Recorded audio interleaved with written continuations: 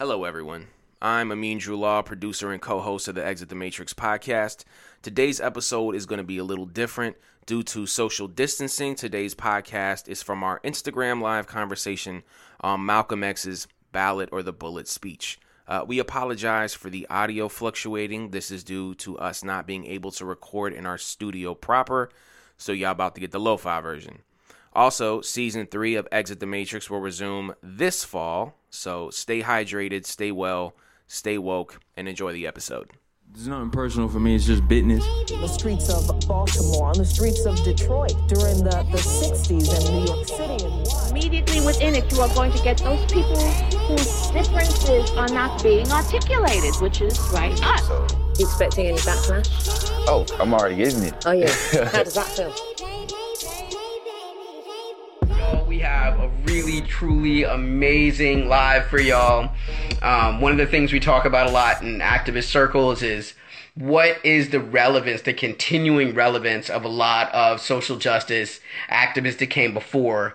How well were they able to read the tea leaves? And so today what we're going to be discussing is one of the most controversial speeches of all time. Malcolm X's The Ballot or the Bullet, and it's truly, truly going to be a great, great time. So we have reached out to a great number. Oh, we have my amazing cohorts. Let's bring in. What's good with you in this world? I hope you're having a good, easy Ramadan. Shukran Habibi, yeah. Easy Ramadan. I don't know if that's It's rhetoric. I don't know if that's in my...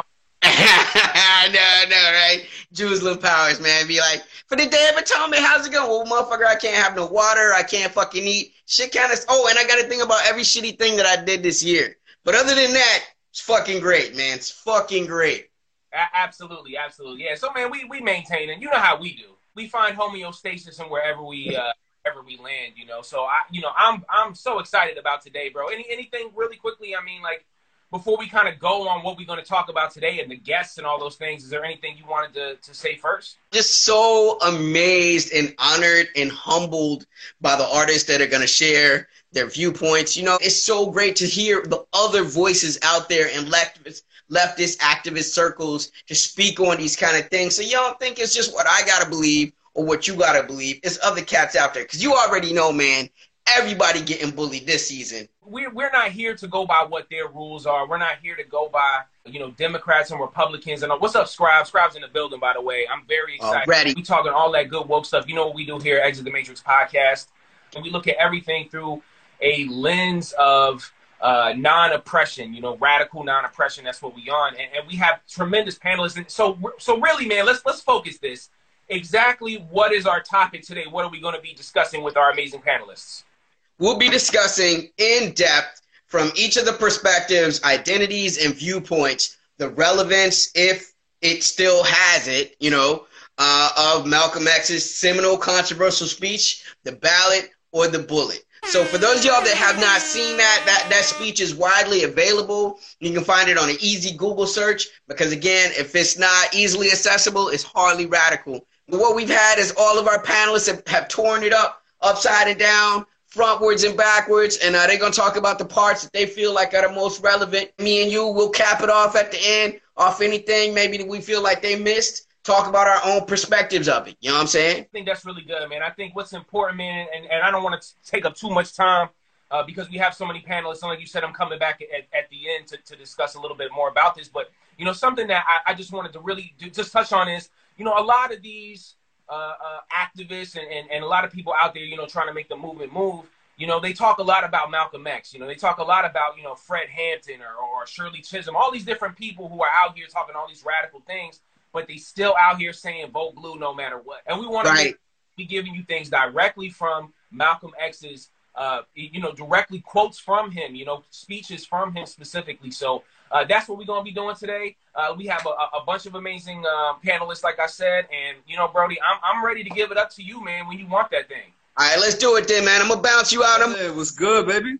Man, lovely. Hey, before we get into the gist of things, man, how's it going with Take 'Em Down New Orleans, man? Can you tell us a little bit about that project? Yeah, absolutely. So Take 'Em Down NOLA is a coalition that I co-founded 5 years ago this July.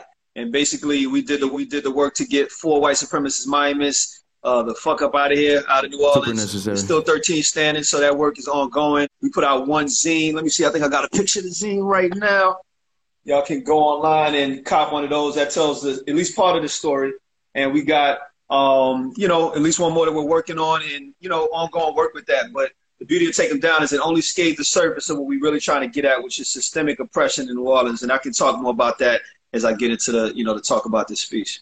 I'm with it, man. I just want to say, like, for all of them, I'm a Southerner, you a Southerner, man. One of the things I will always hear from my white Southerner friends that were working to get into that woke, right, is like heritage, not hate. And it's like, but Nat Turner is a Southerner from heritage. Like, why y'all never throwing up his shit? You know what I'm saying? Like, for me, and like, the whole mind go boom. It's like, is that not part of the heritage of the South too? Or, you know what I'm saying? And those things don't have to be mutually exclusive. Like, you can have a heritage that is hatred. And you got to fucking swap it symbol, like, and that's where the cognitive dissonance comes in, is motherfuckers don't want to own up to the fact that your people wasn't shit, and thereby you still ain't shit because you inherited an ideology that you don't want to disavow. Right? So. Like, I'm not in love with Arnold Schwarzenegger, man, but when you watch this dude go in, bro, he goes in on Nazis, bro. These are a bunch of old, sad men. You know what I'm saying? This is literally the son of a Nazi. Like, that's definitely his heritage. You never see him out there like, they was just misunderstood type dudes. All right, so I'm going to give you the floor, man. Give us a little bit of what you think about, you know what I'm saying, Malcolm X's seminal speech, the parts that you feel like the floor is yours, man. Do your thing. Got it. All right, so, yeah, man, I love the fact that you premised this. First of all, much props to y'all for the podcast. I appreciate y'all having me on. You know what I'm saying? I don't give a fuck what the numbers are. Y'all my faves out here. We need more leftist podcasts, more poet podcasts, and more leftist poet podcasts for damn sure. Because I don't know anybody that puts leftist ideology and more poetic flair than when we got the words and the bars. And, not enough poets are up on their politics. Let's just be real. You feel me? So this is an opportunity for both of those worlds to merge. So Ballad of the Bullet, man, first and foremost, speaking of the bars, Malcolm, we already know. I don't know what your Malcolm connection is. Everybody got a Malcolm story. All right? Malcolm was like the penultimate, you know what I'm saying? Before we learned to look up the gangsters and all of this, I was like young boy watching my pops read Malcolm and play Malcolm's speeches. And you know what I'm saying? Only time I ever saw him shed a tear was reading about, Malcolm's assassination. So he was always ingrained in my heart and mind as like a demigod. But I love the fact that you premise this whole, talk with, is it even still relevant? Right? Because the beauty of, time and its passage in our own political development is when we can look back on things that once, held the creme de la creme, right? And like Tupac said, after a while, get off of Malcolm Martin's dick, start seeing that there's other like ideologies that we missed out on. There's other ways that things were fused in, okay? And so 4 main points I want to make about this. I'm not going to get into quote everything. First of all, ballad, bullet, alliteration, bars. He was, one of the original spoken word cats. My first teacher, and I think I got to reunite with him up in Arkansas a few years ago. Abiodun Oyewole at the last poem. Yeah, when y'all brought him through. I brought him through to my youngins about 11, 12 years ago. He was my first spoken word teacher, all right? And this is going back to like 5th grade, 10 years old, yada, yada, yada. And he said that they were trying to bring the message of Malcolm to the streets. And when I listened to Malcolm in his speech, just let's go on aesthetics. This motherfucker is all about the stylization, right? His bars is crazy. Truth and content can sometimes get stylized to death, or it can get, a half-truth can get stylized to like the full level. And for the uninformed mass, we might think that is the entirety of the story, right? So when I listen to Malcolm, what I love most about how he goes in with the Ballad of the Bullet is he immediately critiques our division within our community along social lines, along political lines, along religious lines, and recognizes that Black nationalism is all about the fusion and the connection of socio-political and socioeconomic and spiritual religious, all under one umbrella for the sake of the liberation of all Black people. It doesn't matter whether you're Christian, Muslim, Jewish, Buddhist, whatever, we all Black. What binds us is, the oppression of white supremacy. And we should all be able to find, a connective tissue between that. Where I feel like that whole question that you bring in about the relevancy of it really comes in, we won't even get into the micro critiques of the identity politics facets, the heteronormativity, the patriarchy that's kind of instilled in almost every Black speaker from 60 years ago. But most importantly, when you talk Black nationalism and say we need to own our own stuff, as though that's the entire diagnosis, that's the entire analysis that we need that's going to liberate the people. And yet we fail to completely understand and analyze and diagnose what it means to own under a system that is owned. And you know what I'm getting at, my fellow lefty, take it, okay? If capitalism is the order of the day, it don't matter how many fucking businesses you own. I am a capitalist. Because in a word, you ain't got to go read a whole fucking, 5-10 pamphlets on Marx and Lenin. Just know that you already heard Ice Cube tell it to your best, big bank take little bank. Ding. So I don't care how many banks we own. Those banks always have to go back and answer to a bigger bank. I am a capitalist. There's about 4 banks left. Right. We got JP Morgan Chase, Bank of America, Citigroup, and can't remember the last one. Bank of America. I said that word. Yeah, maybe Wells Fargo, man. I mean, they all they nodded up. Thank you, my brother. Wells Fargo. Okay, and then all of them answer to the Fed, which answers to the IMF and the World Bank, and all of businesses have to go to this place of finance capital to finance their industrial capital. So it does not matter, Nation Islam. It does not matter, Jay-Z. It does not matter, Diddy, whoever the fuck you may be, black capitalists. You're not going to be able to salvage us from a system that is rooted in private property and all of the surplus value that they're going to exploit off of the laborers thereby. As long as that's the case, we have a very limited analysis. So I love what Malcolm gets at. However, where the critique comes in is if we're talking about holistic total liberation for our people, we have to be talking about getting rid of, as our sister Audre Lorde always said, the master's tools. We cannot deconstruct this house using those same tools because we're going to find ourselves bound by the same thing. We're going to be caught right back up in it. And so as much as he does a great job of going in on, this falsehood of the blue and red, of this democracy, this Democratic Party, Republican Party, in this precinct that he sanded in 1964, because, the Southern strategy was on the horizon. The Southern strategy was about to take wing. It's prophetic that he sanded in 1964, because within 10 years, the fucking parties didn't mean shit, they got flipped. Yeah. And yet, this is like, the thing that really blows me is that I still have to get on Wikipedia to learn about this shit. You get all the way through motherfucking doctoral level college. Oh, wait, what? Your whole political apparatus of this entire country got flipped because of the civil rights movement. Absolutely. Because of resistance in the streets.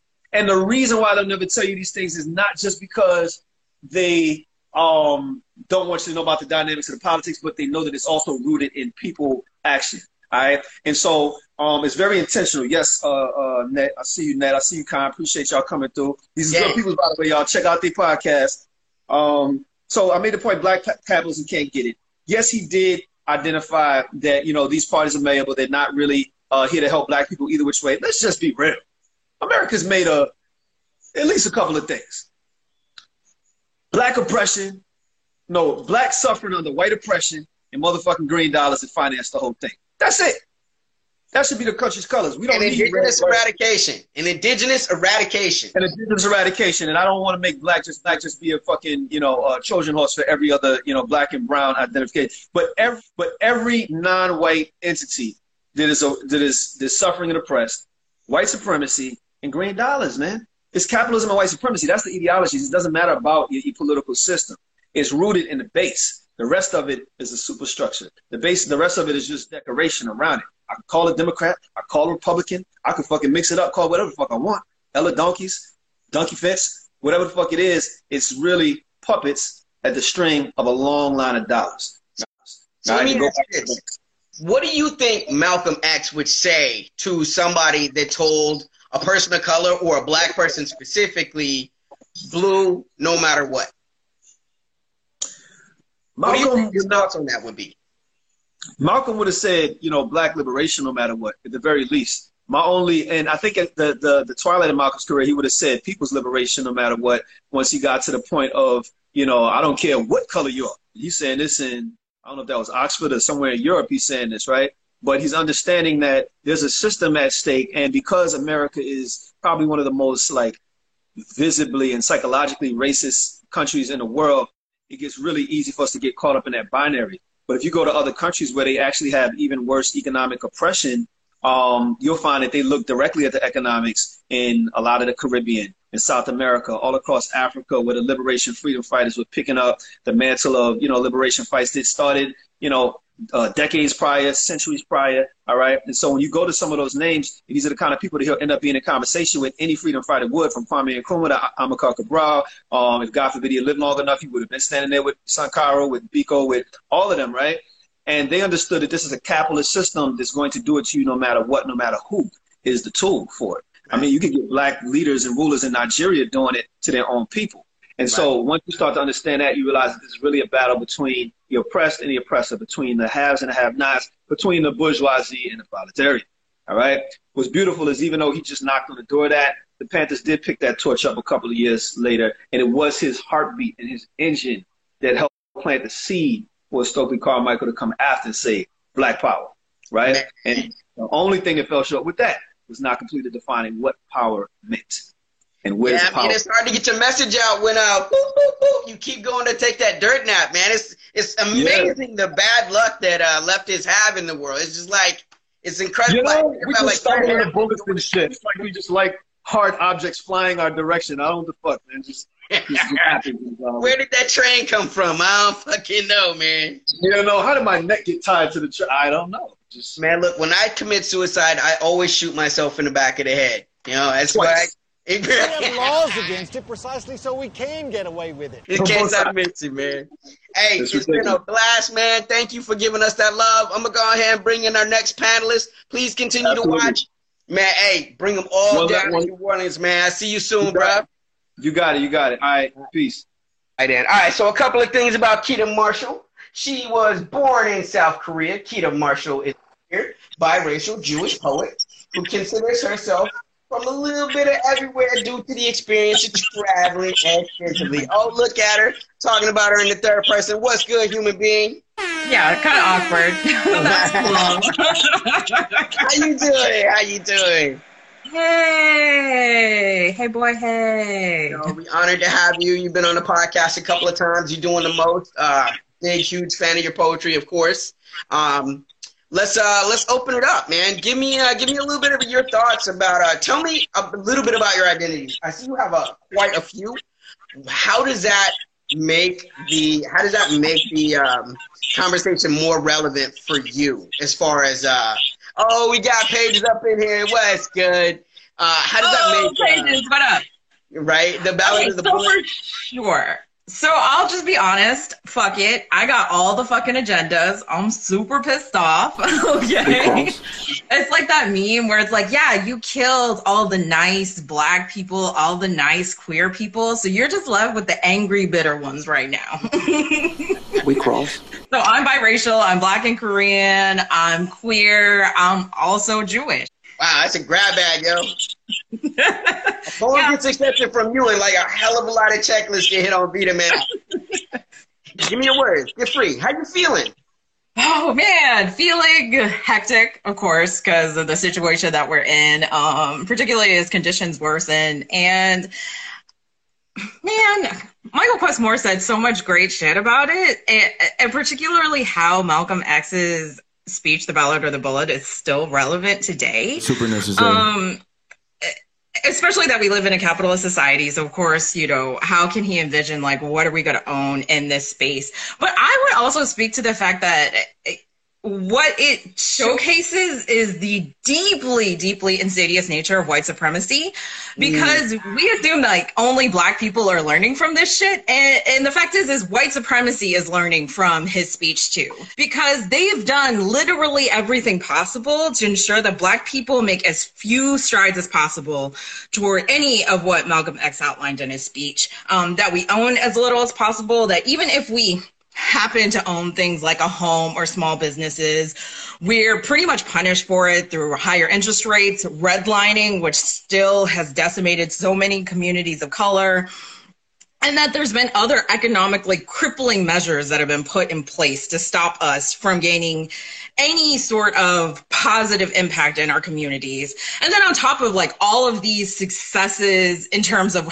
white supremacy ensuring our oppression is the fact that, you know, white people continue to dismantle communities of color through gentrification, which essentially puts communities of color, and not just black people, it's primarily black people, but you know, the Asian American communities have discovered that as they get pushed out out of places like California.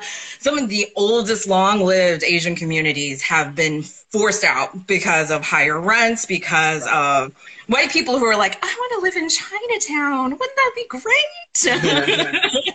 And then push us out. And white people, you know, kind of leaving us at their whims as a voting bloc because they get to enjoy an economic stability that today, unfortunately, is now virtually impossible for Black people to attain, least of all other communities of color. Tell me a little bit more about that. What do you mean by that?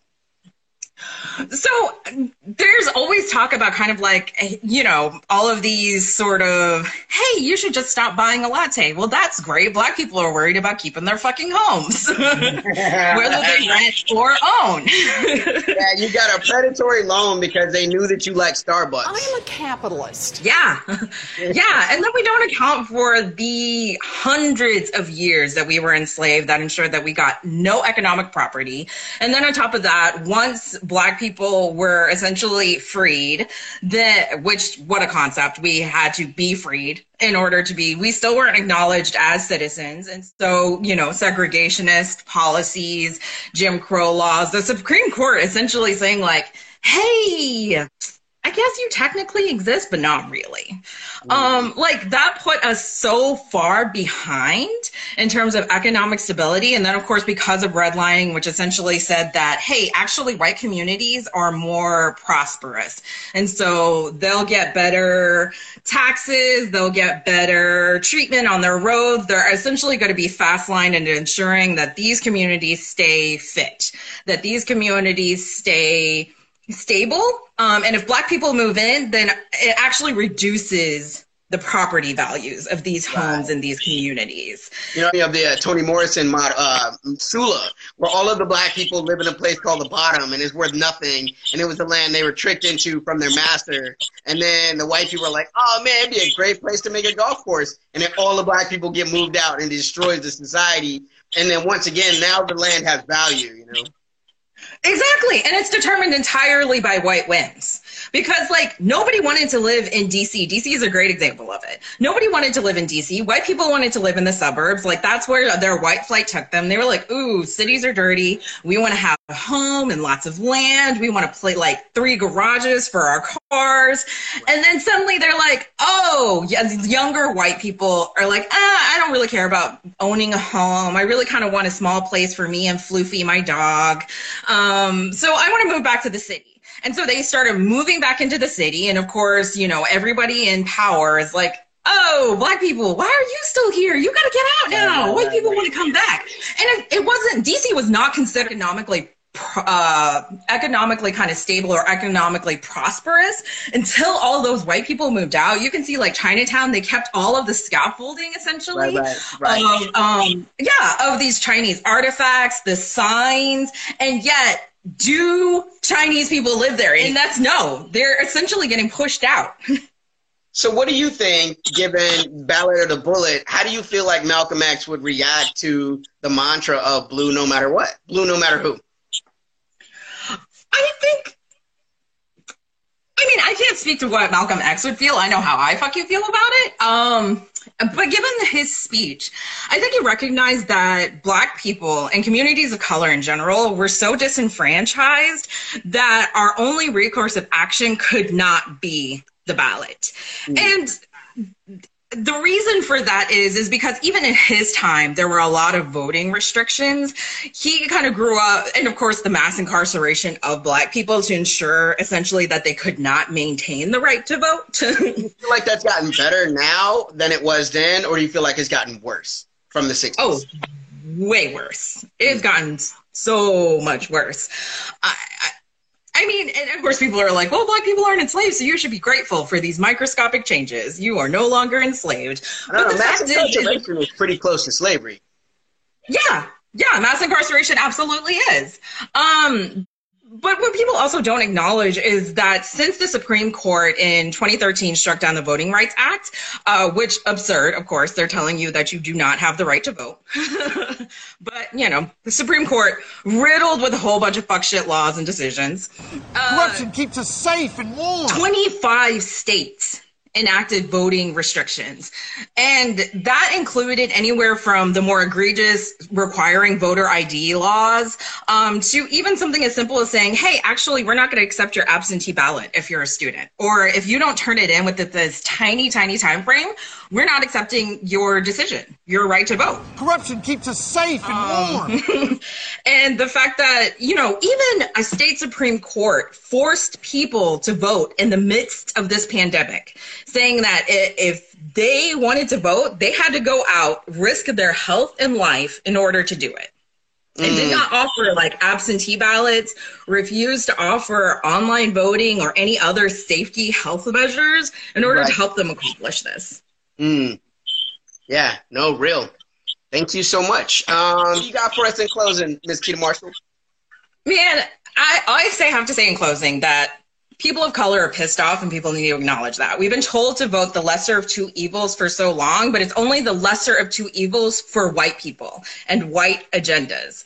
Black people in this country, we can't rely entirely on voting. We also have to rely on our imagination, like Colin Kaepernick did with kneeling, like the Baltimore kids did in the Baltimore uprising, like Native American and indigenous populations have done in their protests to keep their native lands. Like, it's going to require a lot, and it's going to require all of us. All right, I see I do have Matt off in the window. Thank you so much for your words. You're really kicking a lot of game. All right, I'm going to bring Matt Cedillo in. Legendary poet out of California, has done some of the most extraordinary touring, done poetry in the great Cuba. Why don't you tell us a little bit about yourself, bro? I'll tell you, I'm also technologically challenged. I got a couple second delay here, so I figured out how to flip it around though, because before that, I was like, it would be like you have to see something, so I would like put this like this flyer of myself that I had, and I would move the flyer around while I was talking. So, but I figured out how to flip the camera around, so I'm really happy about that. Tell me about myself. Well, I'm originally from El Sereno, California. For those who might not know the area, that's basically the north end of the east side. There's a couple neighborhoods that make up the east side. That'd be El Sereno, Boyle Heights, City Terrace, East LA, obviously, and Lincoln Heights. So I'm from kind of the El Sereno, Lincoln Heights border area. So that's where I come from. That's where I was born. That's where I lived, a lot of my life. It's what I tend to write about. I'm a poet, kind of a revolutionary poet. Been all over the country, been different parts of the world doing revolutionary poetry. So I'm really excited. I really appreciate you having me on this.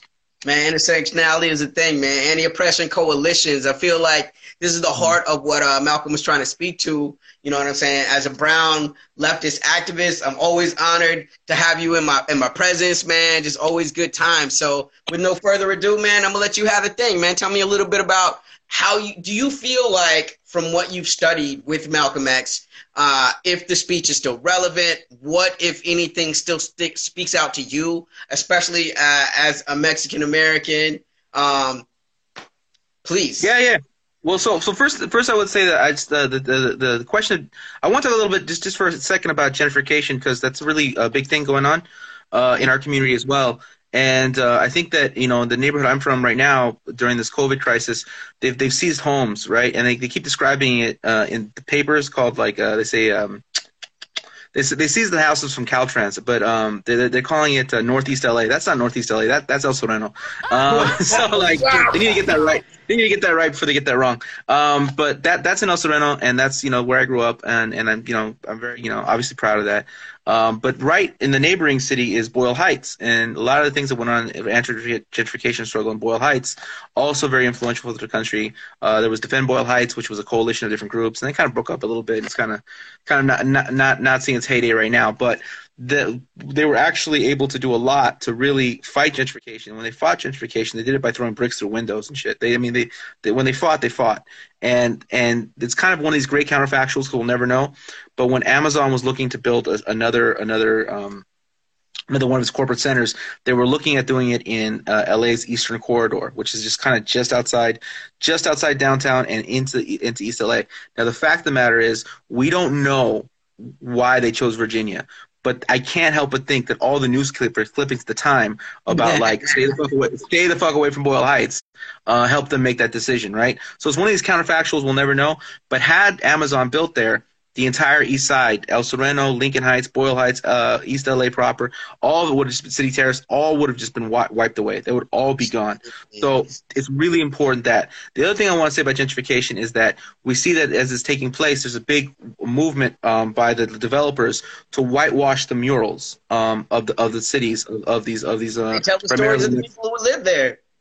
Of these Mexican, yeah, exactly. And going into this coronavirus thing, there was all these articles that were coming out in these mainstream periodicals talking about the Mexican muralist movement may have been the most important artistic movement of the 20th century. Now, this may have been is only a may have been if you're a complete racist, because the reality is it's pretty obvious that the Mexican muralist movement was, a great gift to the world in that it was very simple in its idea. Paint your history on the wall. Make it public, right? Now, we see that throughout the world. So everyone kind of took note of that. They're like, that's a good idea. I'll do it too. So it's not so much that, I was such a, they copied the style. No, they didn't. They did it their own way. But the idea of doing it originates Mexico. So it's kind of like when they came out with a study about 4 years ago when they said that hip-hop was the most articulate music style. That's only surprising if you're a racist. I mean, it's got so many words. Right. What do you mean that they're using words in a place where they rap and rhyme a lot? I don't like that shit. Exactly. Yeah. So obviously that's an obvious truth if you're not a racist. So the Mexican muralist movement being the most important thing of the 20th century in terms of fine visual arts, that's not a surprise either. So they're whitewashing these things, and they're saying that they need to get rid of these murals. So this is the kind of like amongst like a couple other things, one of like Mexico's gift to the world, right? Mexico and people of Mexico. This is kind of our gift to the world, and they have to erase it because in order to drive us out, they can't have our cultural presence, a reminder that we were there. So these are the really important things that our community is facing in the question of gentrification. To get to what I'm here to talk about today, though, is the Ballot and the Bullet and its significance. It's really, really important to talk about the history of how deeply influential Malcolm X and many other figures from the Black liberation struggle were to the Chicano movement and our history and our understanding of things.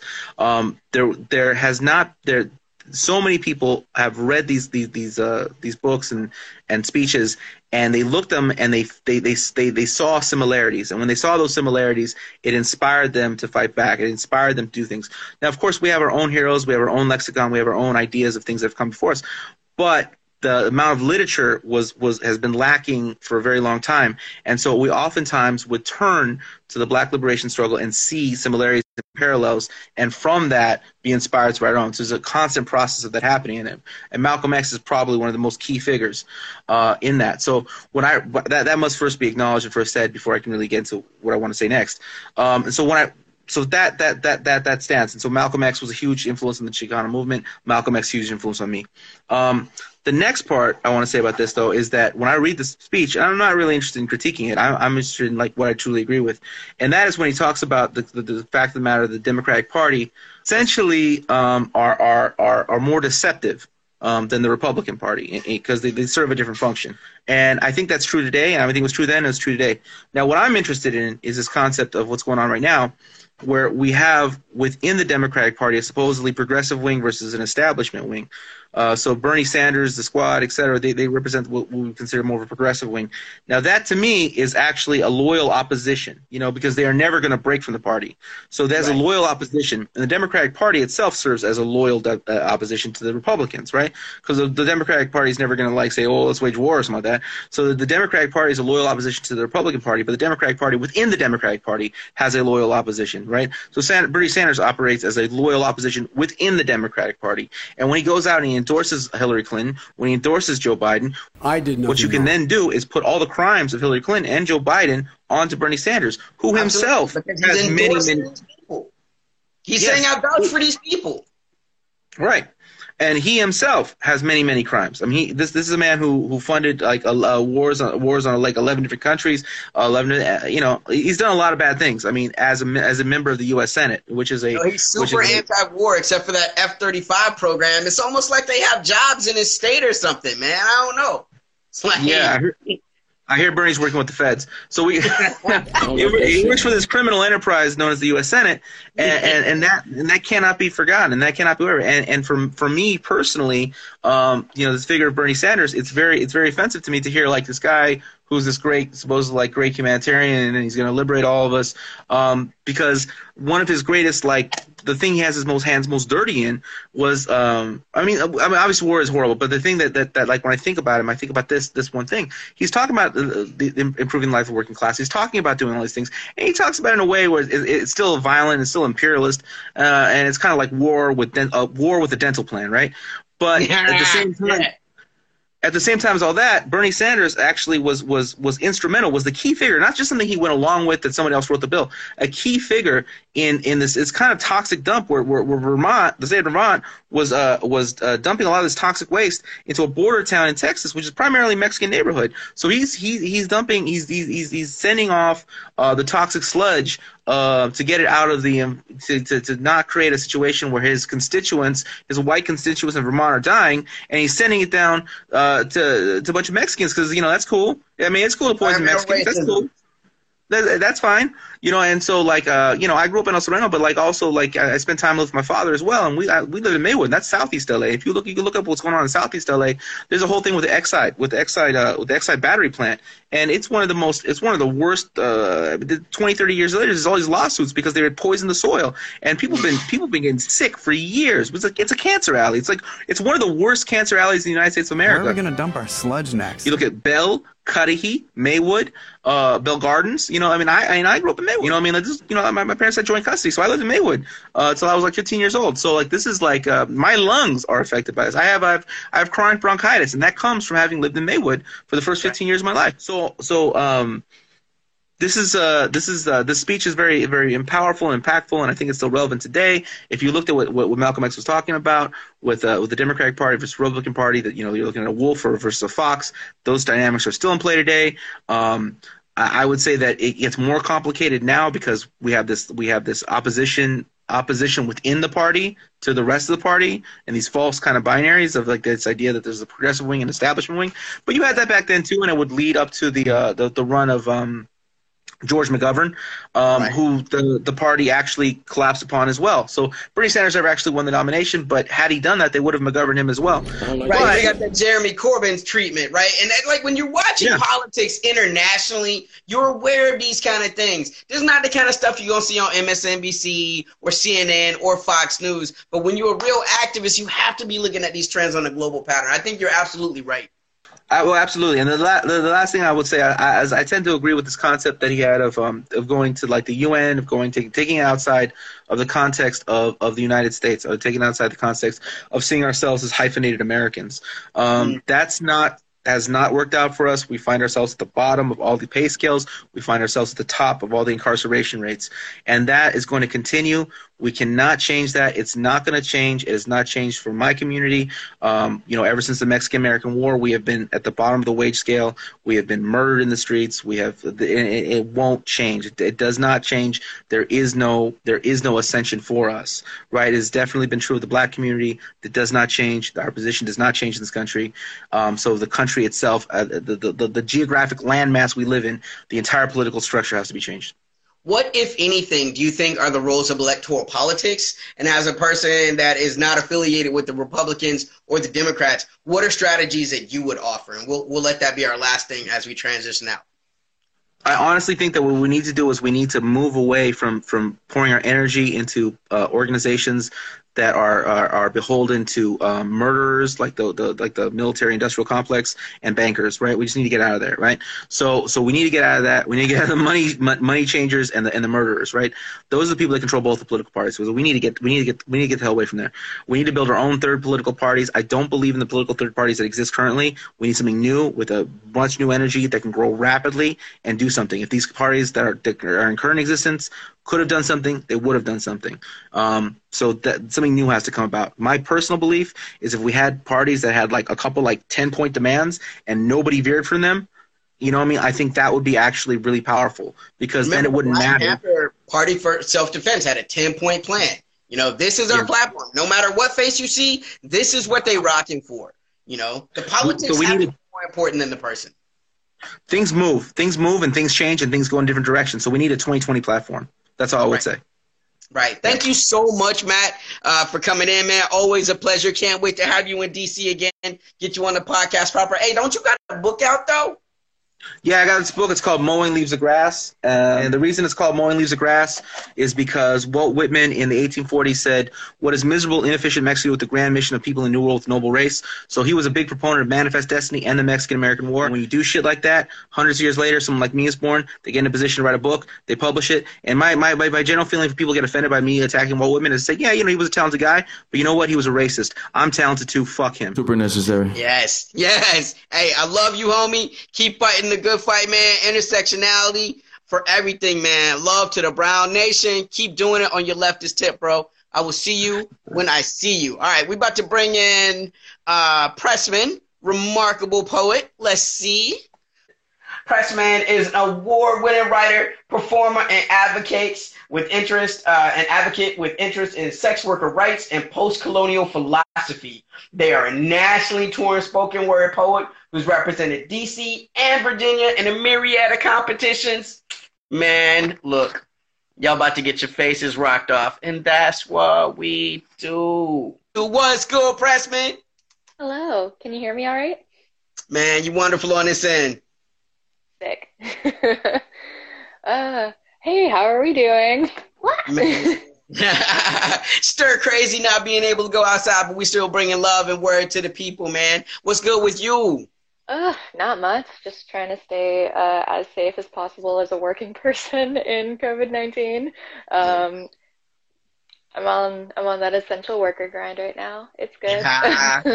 It's amazing how essential we became all of a sudden. The wages were never essential type wages, but it's amazing now because we are essential type workers, man. So let's jump right into it, man. Tell me a little bit about your identities and how they connect you to the work, and then just give me your thoughts on the work. Oh, yeah. So my mom's side of the family is Indonesian and Muslim, predominantly from the island of Java.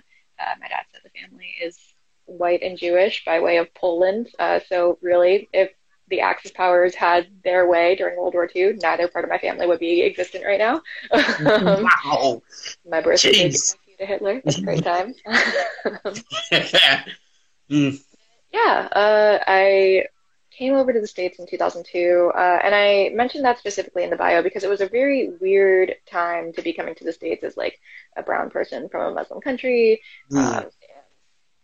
A largely Muslim family as well, and seeing a lot of the rhetoric that was going down, like post 9/11 America, and like I know I hear a lot of people talking about.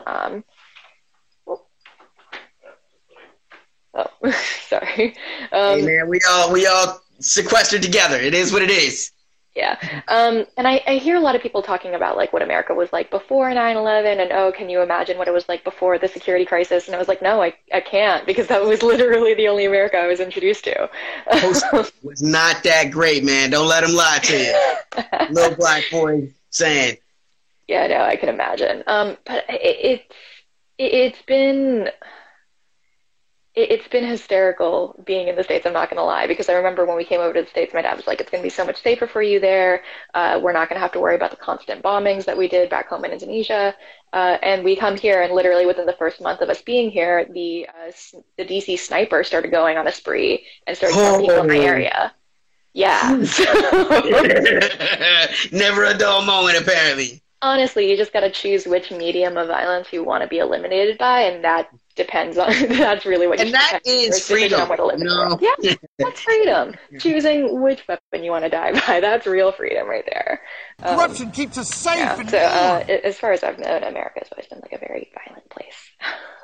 Yeah, it's been so long since I've read this speech, and having this like panel and roundtable discussion bring me back to this, it's mind-blowing how prophetic this is of everything that's going on right now. First and foremost, I want to preface this by saying that like everything that we're seeing in the 2020 election cycle is so much of an echo of what was happening in 2016, right? Like it hurts because we've been here before, and somehow 2016 had less sexual assault allegations on the record.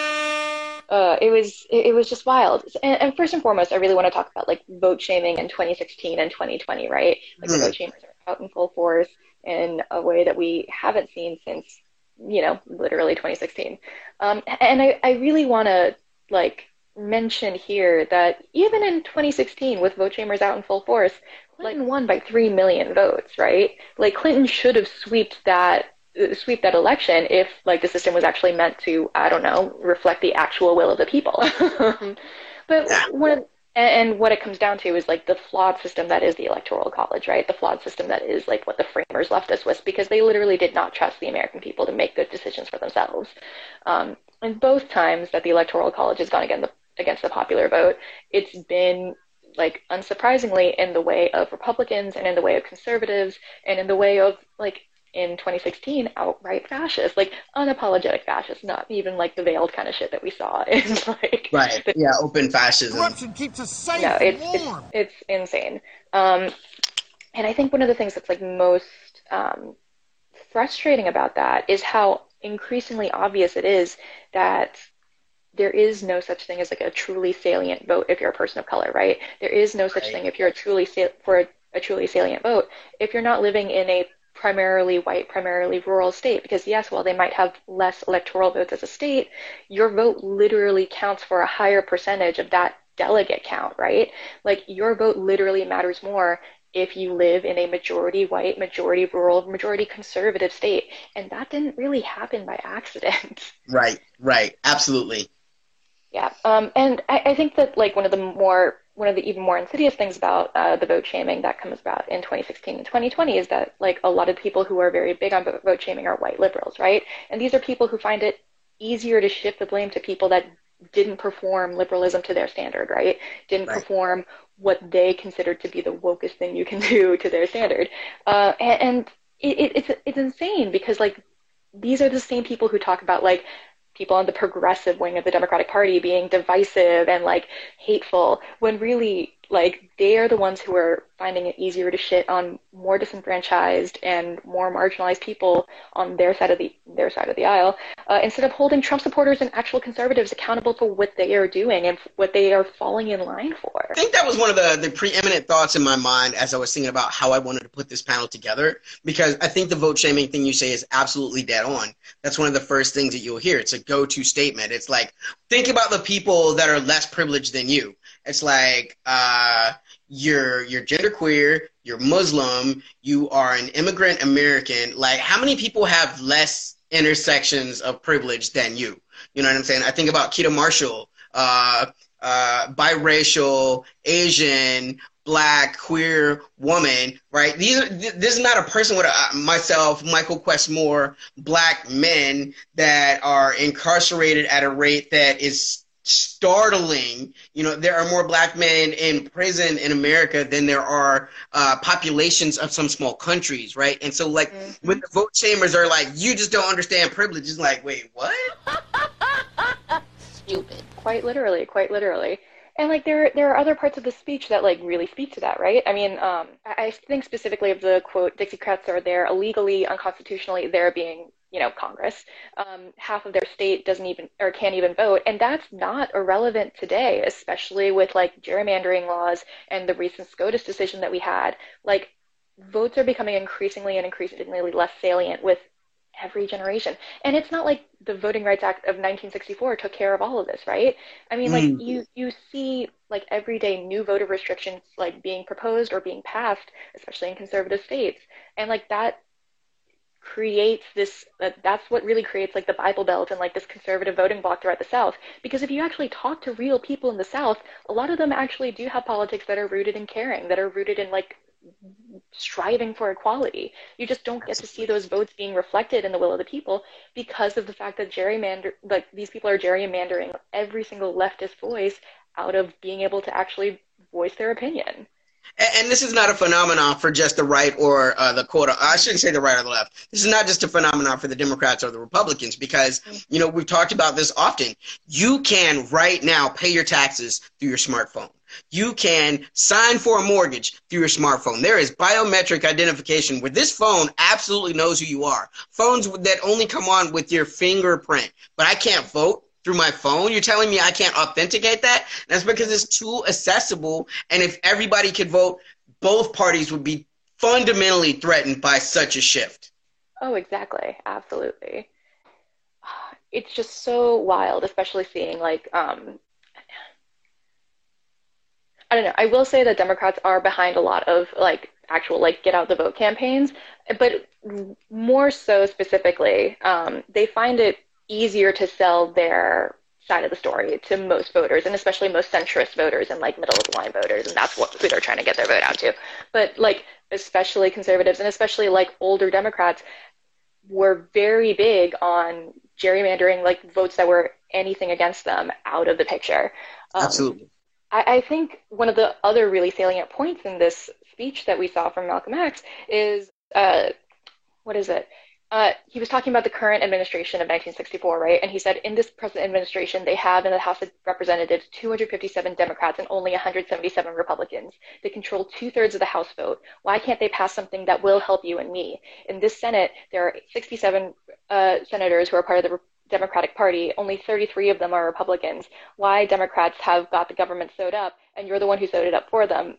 And what have they given you for it? Like, I think it's such an incredible and like incredibly prophetic point about the Democratic Party today. Like, what is the Democratic Party actually doing for the most vulnerable among us? They haven't done, I mean, like their presumed nominee is one of the like most vocal nominees who's like, yeah, I'm not going to do anything about ICE if I come to power. I'm not going to do anything about the detention centers and the prison camps that we have where people are dying by God knows how many at this point. We don't know how bad COVID is going to be in those camps, and like that. Right. This is something that people constantly forget, right? Like, Anne Frank did not die in a gas chamber. Anne Frank died of a preventable infectious disease. She died of typhoid in a concentration camp. Right. I think about, when people will say things like, well, think about the Supreme Court, right? And you have a candidate that has floated the idea of picking a Republican as a running mate, like more than once. He's said this. And it's like, so like based on what actionable material can you guarantee there would even be a leftist pick for like, and what does a leftist mean, right? In the context of Joe Biden thinks this is a person's a leftist. It's rhetorical. Yeah, no, I mean, like, Joe Biden is very much what a lot of us call a dino, which is like a Democrat in name only. And like that, I wouldn't even say that because he is like incredibly Democratic in the sense that he's like a regular establishment Democrat. He's a guy who's like been playing this game for decades and decades and decades and is set in his ways. I mean, like the fact that he has floated the idea of having a Republican VP pick shows that he's not actually here for the most marginalized in the party. He's not actually here for the most marginalized in our country. That's never been the game plan for him. And I think what I'm finding especially hard to swallow this election cycle, and especially with vote shamers this election cycle, is how quickly white liberals use this same kind of rhetoric that conservatives had against like women who were like vouching for Dr. Blasey Ford and saying like, oh, like you guys are just doing this because it's politically convenient for you. Why should we believe her? She came out all these years later. And they're using these same like anti-woman, anti-survivor talking points that like conservatives have used against survivors for decades, and not even thinking about the cognitive dissonance of that, not even thinking about what that means to the like saliency and the legacy of their work. The talking points against Tara Reade is just mind-blowing.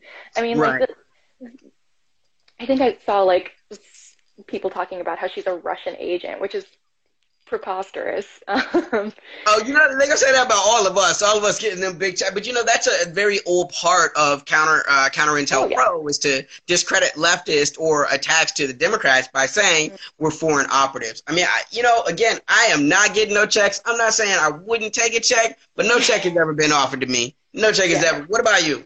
Yeah, definitely not. I mean, like, the white side of my family was run out of Russia because of the fact that they were Jewish, so I don't think I'm getting any checks from Putin anytime soon. Right. No checks from Putin. All right, damn. All right.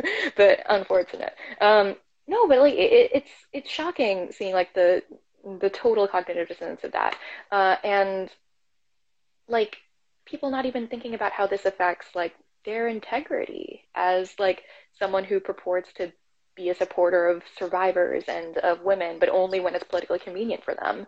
Like it's about doing things that aren't politically convenient for you. And I think that's the point of having any kind of like solid political integrity to what you were doing, right?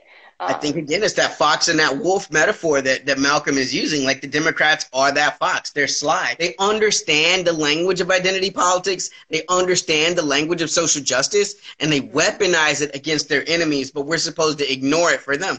What was the senator, Michael, the comedian who was Al Franken, you know? Like, everybody's like, oh, does he really have to retire? And it's like, wait, what?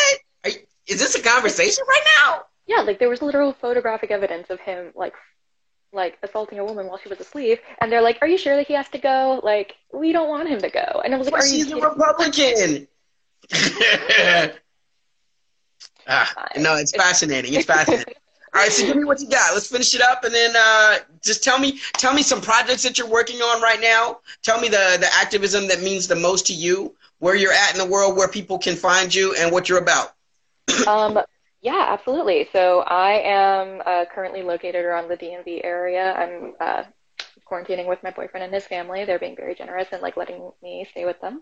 And it's been nice being in a family environment during all of this. Right now, I haven't been working on a lot of artistic projects. I've been trying to just not think about the fact that we are in the middle of a global pandemic.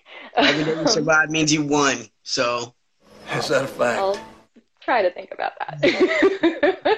No, but it's been good. In terms of the stuff that I'm working on and like the work that I'm really passionate about right now, I'm passionate about getting as much as I can financially so I can start donating to all of these fantastic mutual aid funds that have been going up.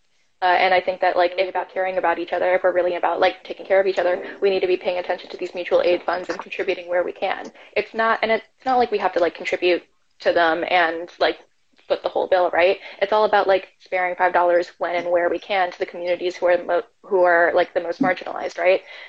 There's like a radical Muslim mutual aid fund going around for leftist Muslims who want to make sure that we can support each other, especially queer Muslims during Ramadan. This can be a very lonely time for Muslims who don't have ancestral like or big connections to their family for whatever reason. Making sure that we are looking out for like mutual aid funds for Black trans women, for sex workers, for anyone who is like at a significant intersection of marginalization in this society and isn't being taken care of by these stimulus checks, because those aren't reaching a lot of people. Like if you were lucky enough to get a stimulus check and you don't need all of it, it's a great idea to like pay some of that forward to an undocumented mutual aid fund, or to do something to take care of these communities around us. We can't be there physically for each other right now, but that doesn't mean that we can't find other ways to be there in a what's the word? Tangible way. There's other ways to be tangible to the people around you aside from being there for them physically. Now, bars, man. Bars. Absolutely. Thank you so much for being our guest. You are the best. Cannot wait to see you again once the government takes us off of punishment. I'm gonna bring in the Matrix Killer to speak on some tangs. Love, Pressman. Keep doing it. See you soon. Likewise. We have the Matrix Killer. What's good, sir? What's good? Habibi. Yo. Before we get into anything, before I wrap up anything or we go to some questions, I just need to ask our community that's in the chat right now to put some hearts, put some comments in the IG Live for all of the panelists that we had today. Michael Questmore, Matt Cedillo, Pressman, Keita Marshall. I mean, everybody in the building. I mean, it's like, man, when lions get to a carcass, man, there's not much meat left. I don't even know what we have left to talk about. And also put some hearts in the comment for your host, Emoji the Mo Man. Gang, what's up with y'all? Right now, I see you with the choker. The locks is looking luxurious, my friend. Super necessary. I appreciate you tremendously. Anita is in the building. Jonathan is in the building. Soman Talia is in the building. I mean, just what do they call it? Embarrassment of riches. I think that we're right now, my friend. That's where we live in. I want to make sure that you are following our panelists. Please feel free to go back in the chat, see what their ats are. Please put them in the chat if they're still available. I mean, these are people that we look up to tremendously when we try to learn and we try to teach. You know, these are the people that we like to buddy up with. So I'm taken aback by the amount swag and drip and leftist philosophy that we have been privy to and have accepted so far. And shout out to y'all for sure. And for real, man, for all of you cats out there that think like only, you know what I'm saying, intellectual white kids read Marx, please disavow yourself for that bullshit.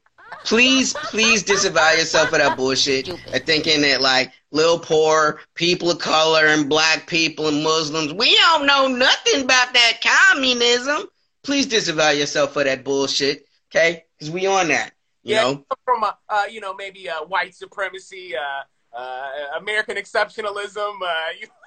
Man, you might be suffering from it a little bit. When you're looking at cultures that have been practicing communal living literally for thousands of years, native indigenous people, there was no homelessness in the native indigenous America. That just did not happen. You know what I'm saying? There were communities of people looking out for each other. We didn't need, and again, as love to Marx, as love to Engels, but please don't think them the motherfuckers that put us up on this shit. They articulated it in a way that made it palatable for, and not even a lot of Western minds to really conceptualize this. When I think about the Ballad of the Bullet, man, I definitely still have a couple of thoughts. I think about, for one, the fact that the Democrats and the Republicans, to a lesser degree, are a party that by and large was formed by Andrew Jackson.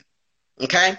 Talk about This is something that we cannot get away from when we're talking about how Malcolm X felt about the ballot or the bullet. When he's calling them Dixiecrats, he's calling them Dixiecrats because they're literally a party that came from a slave-owning white man that felt like black people not only did not have the right to vote, but could be sexual chattel, that could be physical labor that could be bought and sold at any age, that had no problem ripping up families, and now wants to be in a place of like, well, look at black families. Why can't they stay together? 300 years of not having the autonomy in a family structure means it's a whole lot of culture you got to create on the fly, right? And when we're talking about modern Democrats, they haven't even disavowed themselves of these people, right? When you, like we're talking about earlier, Arnold Schwarzenegger. Whatever you think about his politics, every time Nazi shit come up, he be on fuck these Nazis. Y'all play this Nazi shit. I was the son of a Nazi and they're old, sad men. You don't get these Southerners like, oh, no, I'm really ashamed of my Confederate heritage. Those are people that felt like it was okay to see human beings as animals. So for the party to be from that, modern people, they're not even distancing themselves from those kind of people. I mean, Trump, who was a Democrat for a very long time, Andrew Jackson is notably his favorite president, and he's spoken on that. Now ask yourself, what kind of obligation do you feel like Ashkenazi Jews would have to a National Socialist Party in Germany, even 150 years later? What kind of obligations would they ever have to vote for such a party that was instrumental to their destruction as a people, and yet black people are obligated to vote for parties like the Democrats, right? I think what we have to look at is what he's talking about is coalition building, right? Because when we're looking at the demographic numbers, I'll pull down some numbers real quick, so I'm going to hit that for y'all. When they tell you vote or die, right, here's some numbers to be aware of. In 2016, 55.7% of the American population voted. That represents a number 182,250,400 people. As of 2017, white women alone made up 63.4% of the American population, sitting at a number of 206,130,600 people. Now, again, back to 2016, 53% of white women voted for Air Cheeto. You know what I'm saying? His royal fascist himself. So you're looking at a number of 60,851,814, because we hear that number 53 a lot, and we don't look at how big a number of people that is. Yeah, we look go for it. Percentages are right on with each other. When you're looking at the American voting bloc is so huge when it comes to white people, you know what I'm saying? Or how about this? People who are not only white, but people also who subscribe to whiteness. Subscribe to whiteness. Right, it's so big. I mean, what what really do people of color, what do minorities, you know what I'm saying, in this country, people, non-Christians, you know what I'm saying, non-cishet people, like, what really is the power that we have, you know what I'm saying, in the voting box? Right. It's so much smaller. Right. So, like, all of the black people in America, we represent 12.7% of the American population for a number of 41,554,400. Now, that's literally less people than just the white women alone that voted for Trump. Like, if every single black person voted for a Democrat, just the white women alone that voted for Trump, black people couldn't have circumvented that. So when you're hearing arguments like against black people, like, well, you didn't vote and now it's your fault, you know what I'm saying? We don't have those numbers from the jump. But I think what Malcolm was talking about was understanding the power of coalition. Because although black people in and of ourselves only represent so many votes, there is a queer vote, there is an immigrant vote, there is a non-Christian vote, right? And all of us have intersecting identities that are being oppressed by the mainstream society. And the Democrats are giving lip service to all of these people. Because at the end of the day, all the Democrats really care about is what? Centrist white voters. Yeah, and they use their constantly, their platform is, we're not Republicans, you know? My policy is not Donald Trump. You know, I mean, you cannot pull the wool over our eyes and expect us to constantly believe in these things. A couple things, man, I wanted to bring up, if I may. Please do. In the speech, you know, Malcolm was talking about, you know, you're in bad shape when your enemy is your employer. And I'm looking at the major employers in the United States. I'm looking at people like Jeff Bezos, the Walton family, Bill Gates, Steve Ballmer, Larry Ellison. You know, these people are enemies to you, you know, and when you have to go to work for them every single day, there's really not much that you can do in terms of changing. We hear a lot of people say things like, oh, let's change it internally. Let's get in, infiltrate, and then we can make change. When we look at historical evidence, this is literally never happened. It can't happen. You can't change the system changes you. Absolutely. Exactly. But weren't you talking about, we were talking about democracy on one of our podcasts, Exit the Matrix podcast, everywhere you find podcasts. But we were talking about, one of them talking about democracy. And, you know, we always talk about democracy. A democracy's never existed in the history of the world. In the history of the world, it's never been a democracy. You know, and what we have is much closer to an oligarchy. Right. Plutocracy. I mean, there's other things that we can look at, you know what I mean? Kleptocracy. Yeah, they just keep rolling, all of these things, but none of them are democracies. Right. I mean, that needs to just be completely removed from our... Disavow yourself of that shit. Yeah, stop saying that shit.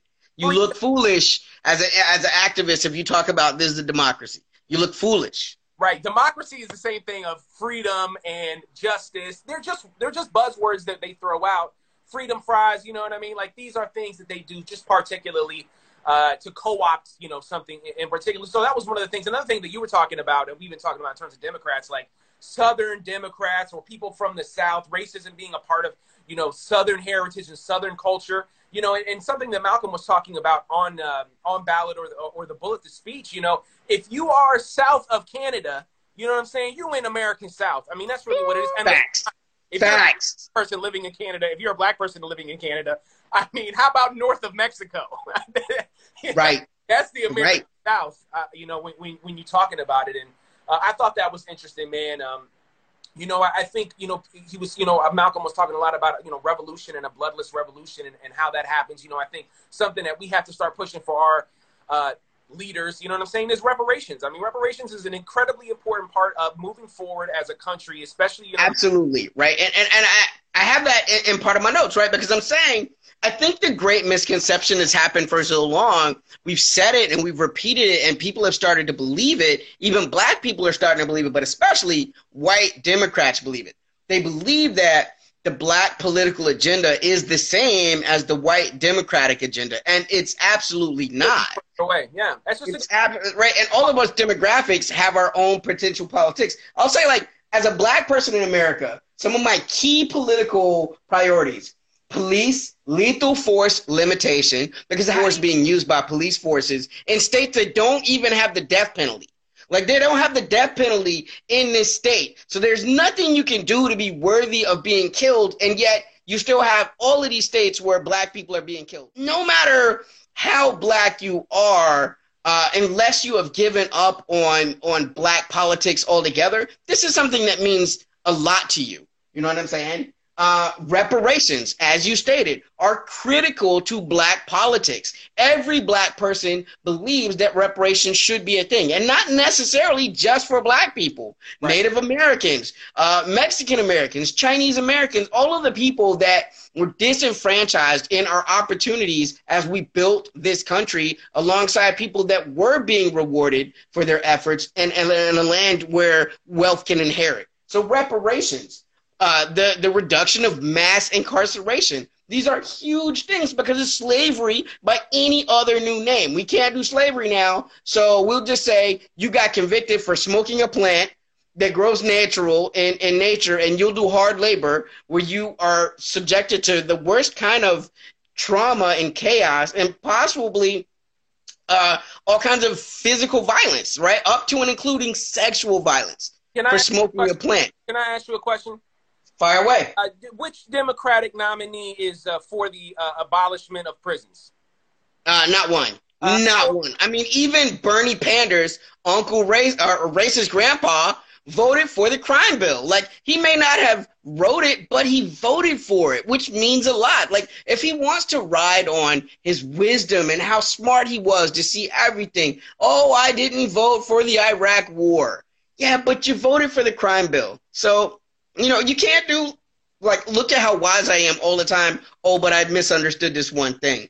And I would say one of the last really big key pointers to Black politics is legalization, decriminalization of substance abuse, right? These are the things that are inherent in Black politics, and that's just scraping off the top of the what are some of the inherent politics for you as a Palestinian, as a Muslim, that may or may not be in association with democratic principles? Well, I mean, I don't think there's a single Democrat that exists in terms of in the Senate, you know what I mean, that is for Palestinian liberation. And let's not just say Palestine. I mean, let's talk about a significant amount of countries right now that are being run by American puppet dictators and things like this. I mean, as a Palestinian, I have to continue to have solidarity with countries like Venezuela or Bolivia, or, I mean, there's so many countries, you know what I'm saying? And Bernie Sanders is not the type of person that is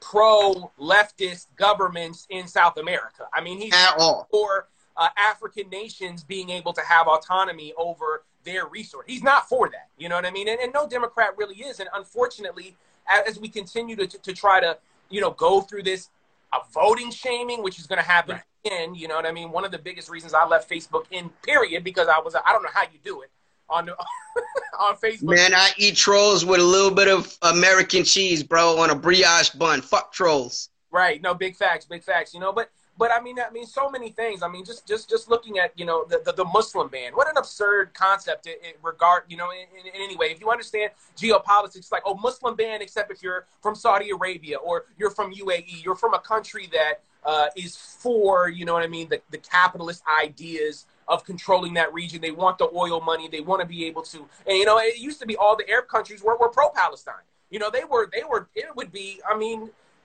it'd be a heretic note to go out there and be pro-Israel, but we look at Saudi Arabia, we look at UAE now. I mean, they're all in bed together, you know. So I just don't understand how, you know, even as a Muslim, you know, how can I vote for a Bernie Sanders? You know what I'm saying? Knowing that, you know, his agenda is still a part of the major, you know, neoliberal agenda that exists in the Middle East, which is, you know, Palestine needs to be removed. I mean, essentially from the area.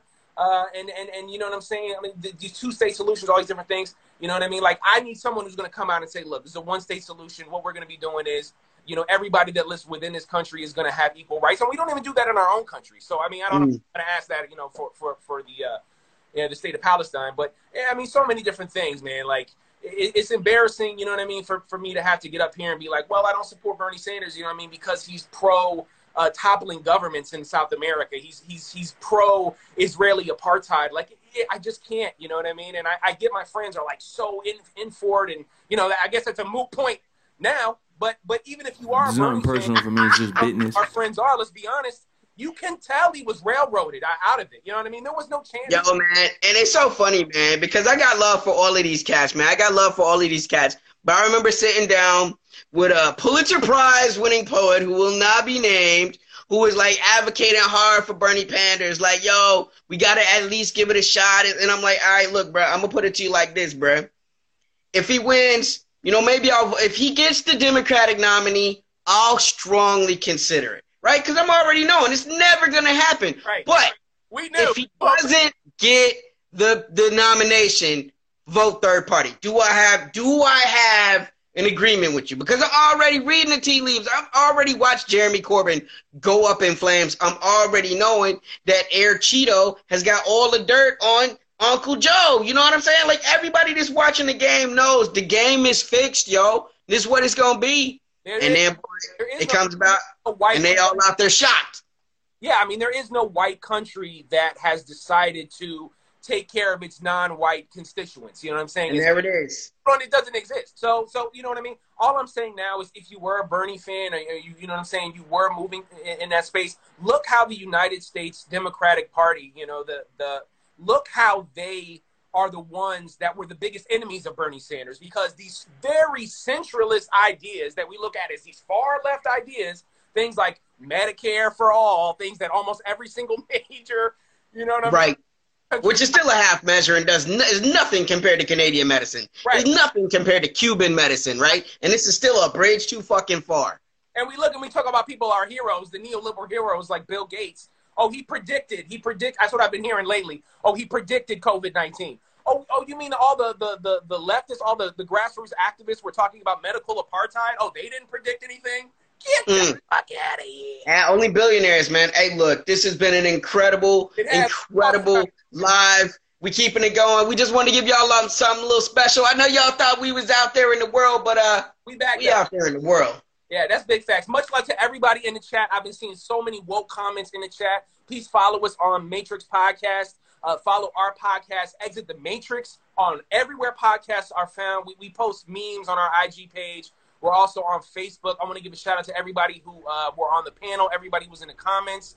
And, of course, our beautiful, incredibly sexy host, Emoji the Mo Man Sumler. It's a problem, man. I'm curbing people left and right as we speak in real time. That's my psionic power, man. Look.